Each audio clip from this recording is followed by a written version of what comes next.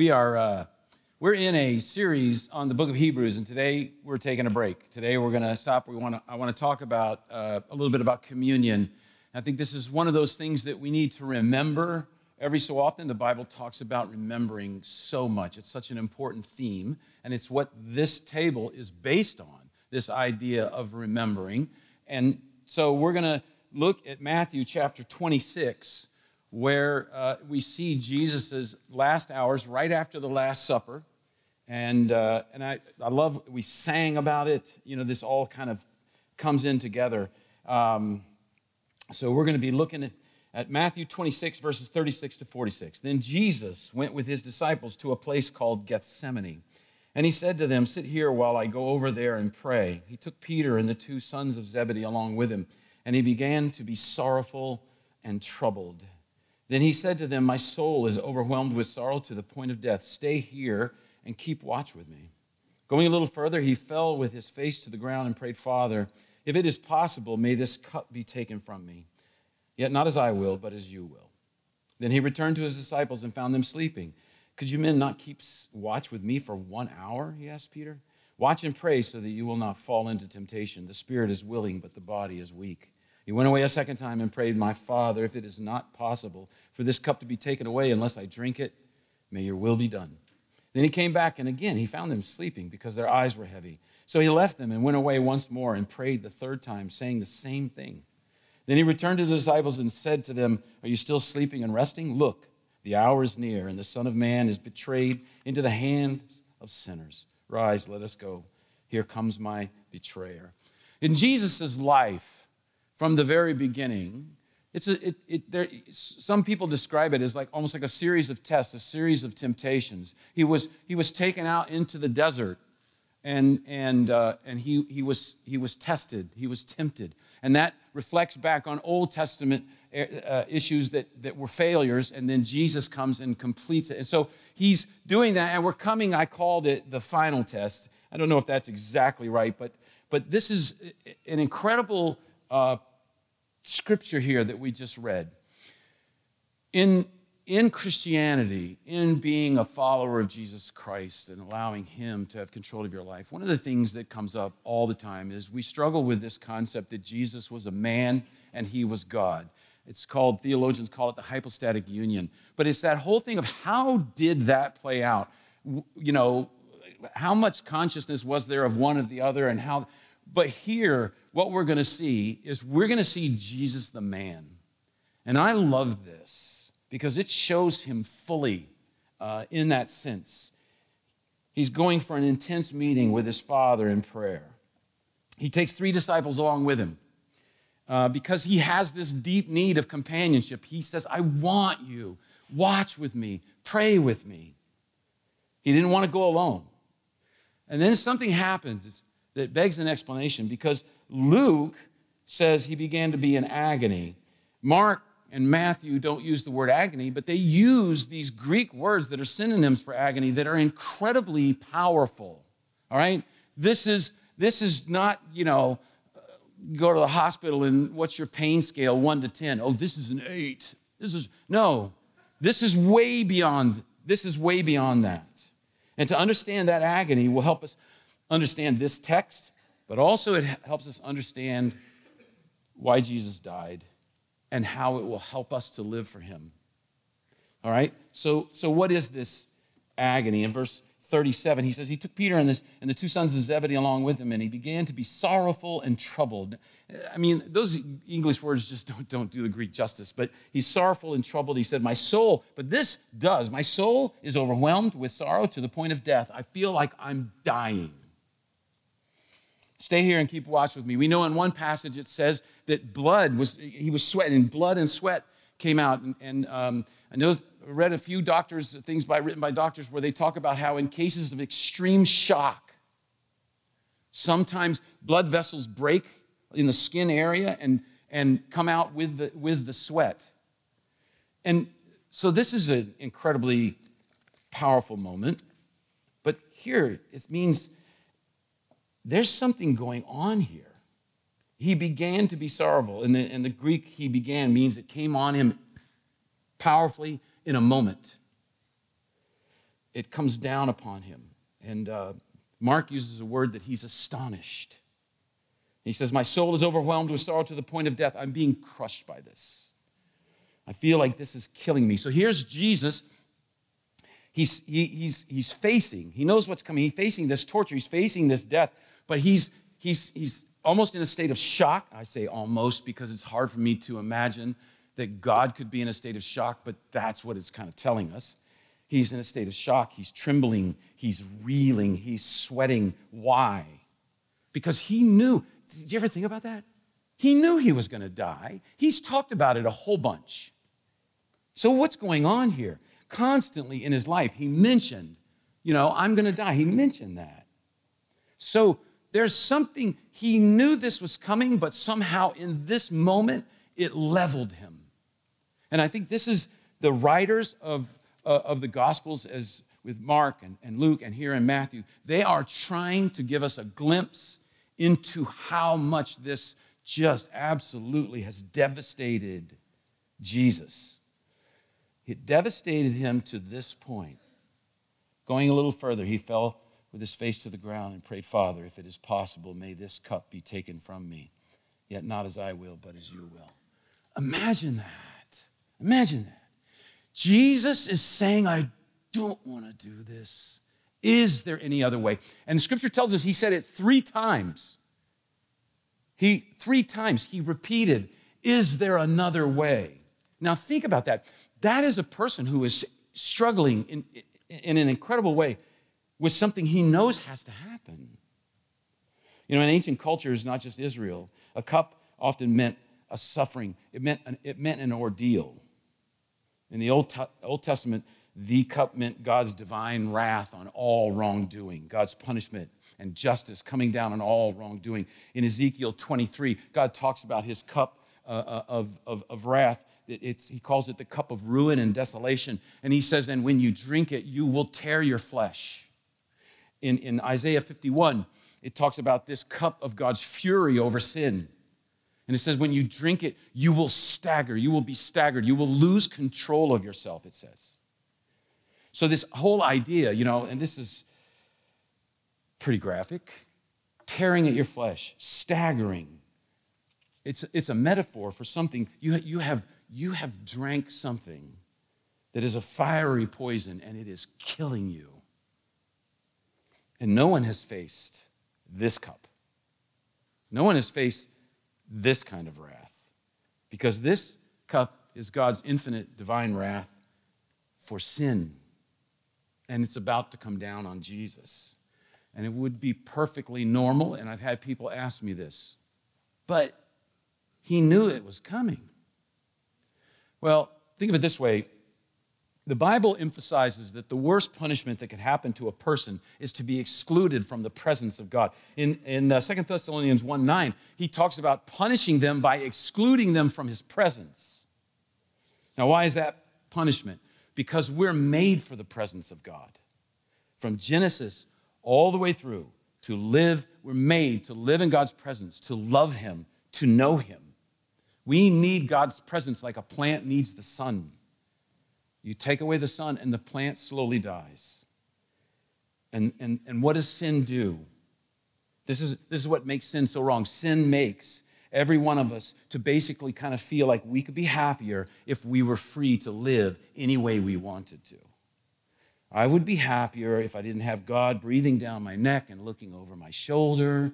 And so sin convinces the mind that we would be happier away from God. But ultimately, the reality is we need to be with God. We need God desperately, and we need his presence in our lives. And therefore, the ultimate punishment of God is to say, get out of my presence, to be separated from him. To be separated from him. And Jesus is beginning to feel this. And this is why it's a shock. Jesus goes to the Garden of Gethsemane to pray. Jesus, more than any person in the history of the world, he knew absolute, unbroken, face-to-face fellowship with the Father. Intimate connection. He knew the glory of God. He knew the love.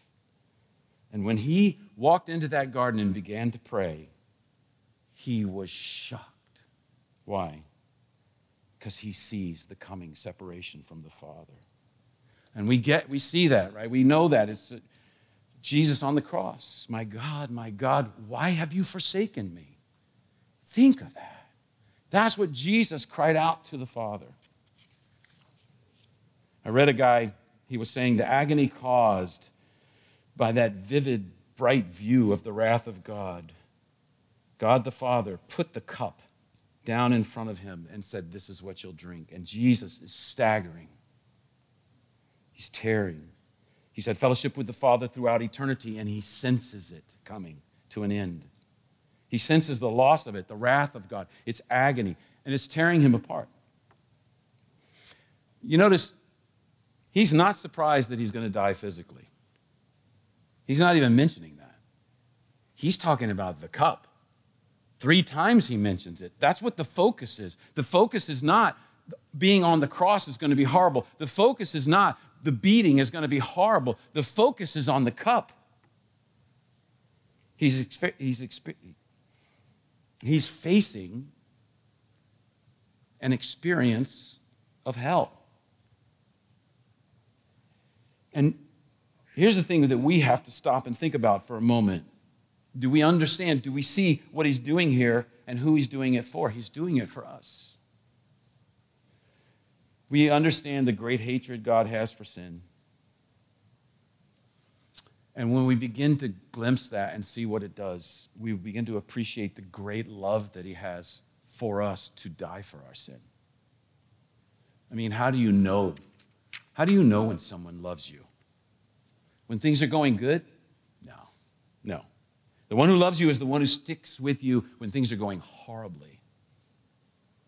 That's why so many times, I mean, it's just true. Dark times, hard times can really take a toll on a marriage, oftentimes make or break a marriage. Costly love is the best love. And God gives him a view, not of the physical pain so much, but a picture of the spiritual agony that's coming, that he is beginning to experience. And as a human being, what that will be like. This is the last test of his life. And so he says, verse 42, I missed this. He went away a second time and prayed, my Father, if it's not possible for this cup to be taken away, unless I drink it, may your will be done. Then he came back, and again he found them sleeping because their eyes were heavy. So he left them and went away once more and prayed the third time, saying the same thing. This is Jesus. He is going to radically volunteer his life. He is going to take up that cup. Knowing, and this is the thing, I believe God is showing him, here is the absolute horror of what's going to happen. Are you going to do it? Are you going to do it? And so here we see the wonderful love he has for us. He's on a precipice looking down, and he says, I will step off. And also we see his incredible obedience to the Father. And let's think about this even a little deeper. The sum of the law, Jesus said, is love the Lord your God and love your neighbor. And he shows his love for God here. Centuries before, God said to Adam in the garden, don't eat from this tree. Just obey me in this one thing, and you will live, and I will be with you. And he didn't. And now the second Adam, Jesus, God takes him to another garden. And he says, now obey me about this tree, this cross. And you will die, you will be crushed, I will abandon you. And he obeyed. No one has ever loved and obeyed God like that. No one has ever loved their neighbor like that. Look at his disciples. This is where it gets me, because, it's very easy at times when we talk about the disciples to be a little bit critical. But I realize so many times they're just like me. I'm just like them. And so here's his disciples. He brings these 3 guys. He basically is saying, please, please, please be with me through this. This is a great test, and I need you now more than I ever have in my life. Please be there for me. And they keep falling asleep. 3 times. They represent us, and they fail him. They're just a picture of us. But the timing of this is so amazing. God is saying to Jesus, here's the cup you have to drink. Jesus is, in a sense, staring into the open mouth of hell itself. And these are the people. Think about that. Jesus is just wrecked. And those are the guys you're doing it for, Jesus, right there. Those three sleepers.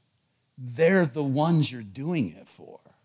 Those are the ones he's going, I'm going to die for them. They can't even stay awake with me in my hour of greatest need. And God's saying, those are the ones. This is the great test. This is the great test. Do you love them enough to do this? Either you perish or they perish.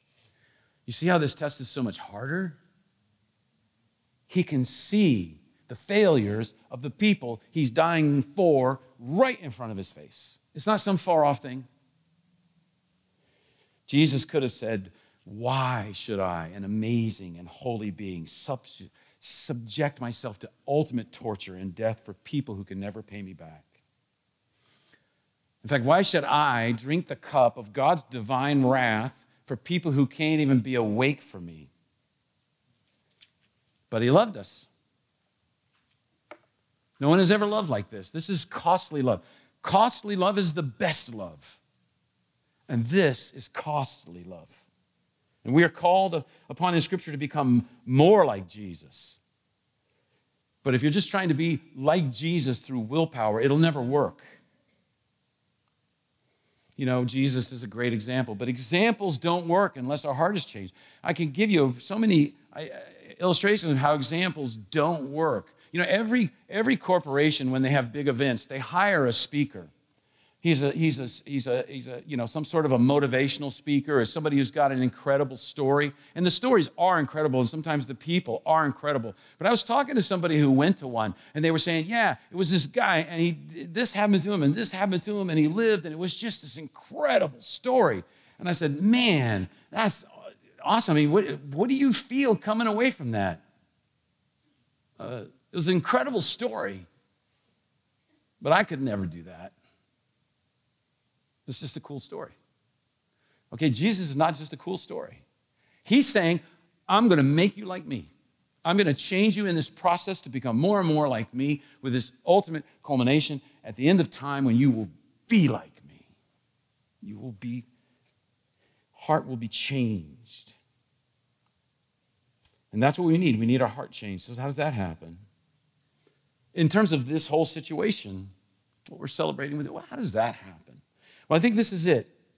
When we begin, and this is just a part of it, and it is a process, but when we begin to see clearly what Jesus did for us, when we begin to see clearly his righteousness and yet his love for us, and we begin to rely on that, and that becomes personalized, and I begin to understand it, my heart changes. In this text in Matthew, we see this incredible beauty and righteousness of Jesus. If his righteousness could be seen to be blinding like the sun, and God says, I've given you that righteousness. When we begin to grasp that, it is life-changing because we're all struggling to feel good about ourselves. We do it in various ways. How we look in our career, how we look to our family. We try to make money. We try to lose weight. We try to get someone who is good-looking to like us, right? And that's the problem. We'll always be insecure and unhappy because those things never quite do it. And this is what you need. It's hard to grasp, but it is true. When the only person that really matters is God, and when he looks at you and he says he sees beauty, he sees blinding righteousness when he looks at you. Now, I know, if you're like me, you go, this righteousness is not blinding. I'll tell you right now, nobody's even wearing sunglasses in here, right? It's not even bright, right? And he says, no, it's true. Trust me. I've granted you the righteousness of Jesus Christ. Now just go live in it. See, this is what we need. Because when you begin to rely on that, when you begin to understand that, when you begin to see that somehow when God sees you, when God sees me, he sees Jesus, he sees the righteousness of Jesus, that begins to bring change about from the inside out, the only change that really works and really lasts. Why? Because you'll start to find out you'll be able to forgive people because you have so much emotional wealth. You'll be able to pray and find contentment because you have the assurance of how much he regards you and loves you. You will see that those times you fail, when you can wonder if he loves you anymore, when you think about that and you realize he faced the open mouth of hell and decided to love you and went into it for you. So do you think what you have done, this, whatever it is, that sin that you have committed, is comparable to that? It is not. It is not. So you can know that he loves you in spite of it. He took care of it. It's gone. This is the love you've always wanted. No married love can quite do that. No love of a child can quite do that. No professional acclaim can do that. Nothing else can give you that. Now, what can happen? Maybe you say, well, Bob, our marriage is awesome. And that's great. That's a reflection. That's like hors d'oeuvres of what's coming when we get to heaven and he's fully done with us. Look at Jesus. In this passage, here's Jesus. I always think about, I always feel like at some point he's saying, God, if there's any other way, please let there be another way, but your will be done.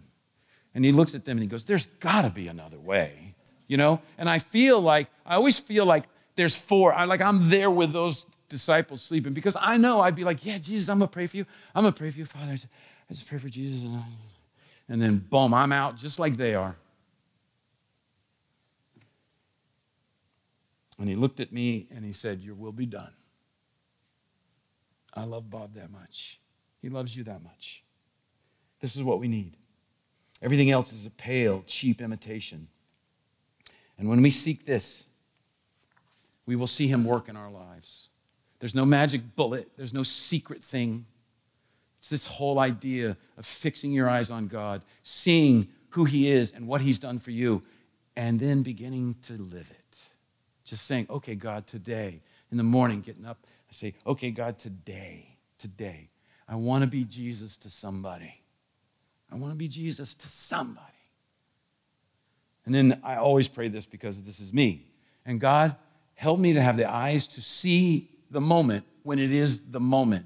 Because if you're like me, I usually am doing something with somebody and I walk away going, darn, I had a chance to be like Jesus to them. But instead, I said that stupid remark, right? And so I pray, God, I want to be like Jesus to somebody today. And I pray, God, and when that point comes, that opportunity comes, or multiple opportunities come today, help me see them in time to actually be like you. And sometimes I don't. Sometimes I blow it. And then I realize he's paid for that. He still loves me. He's not wagging his finger at me. He's just saying, okay, Bob, get this straight and let's move on together. Like Paul said, forgetting what lies behind, I press on. I press on. We're going to close in prayer. And for those who will be serving that have been chosen to if you'll come up and we'll take communion together. And then after communion, we'll roll right into a meal of fellowship with our brothers and sisters in Christ, all right? Father, we thank you for this time. We thank you for your love for us, God. We thank you that in eternity past, even as we saw last week in Hebrews, all three of you, the Father and the Son and the Holy Spirit, made this salvation possible for us. And so, God, we now give you our praise. We give you the glory. You are a great God. In Jesus' name, amen. All right, go ahead and you guys can start. And as they do that, I just want to mention This is the Lord's table, all right? This is not our table. This is the Lord's table. If you know Jesus Christ as your Savior, you are welcome at his table. We just want you to know that. If you feel like maybe I shouldn't, or this is weird and I don't do this kind of stuff, that's cool too. We're fine with that. The way we do this, there'll be no you won't be embarrassed or anything like that. When you are ready, I will pray, and then when you are ready, you come up the outside walls and you take the elements, and then you go sit down and you eat and you drink when you're ready, because this is between you and God. So when you're ready, we're not going to say everyone eat now or everyone drink now. You do it when you're ready. So up the side walls and then back down the middle. And so, Phil, if you guys will move to the corner, if you guys want to go to the corner, then that will make it just flow better. But I want to emphasize this. This is for you and God. This is a time where we remember what Jesus Christ did for us. And in obedience, we come together and we worship him and thank him. All right? Let me pray, and then as you're ready, you can come forward. Father, thank you for this table, that it is a remembrance, that he did that so long ago with his disciples and said, do this in remembrance of me. And Lord, in obedience to that, we are remembering, we are reminding ourselves, and we are thanking you for your body and your blood, that you did this for us. We give you the praise, we give you the glory in Jesus' name. Amen.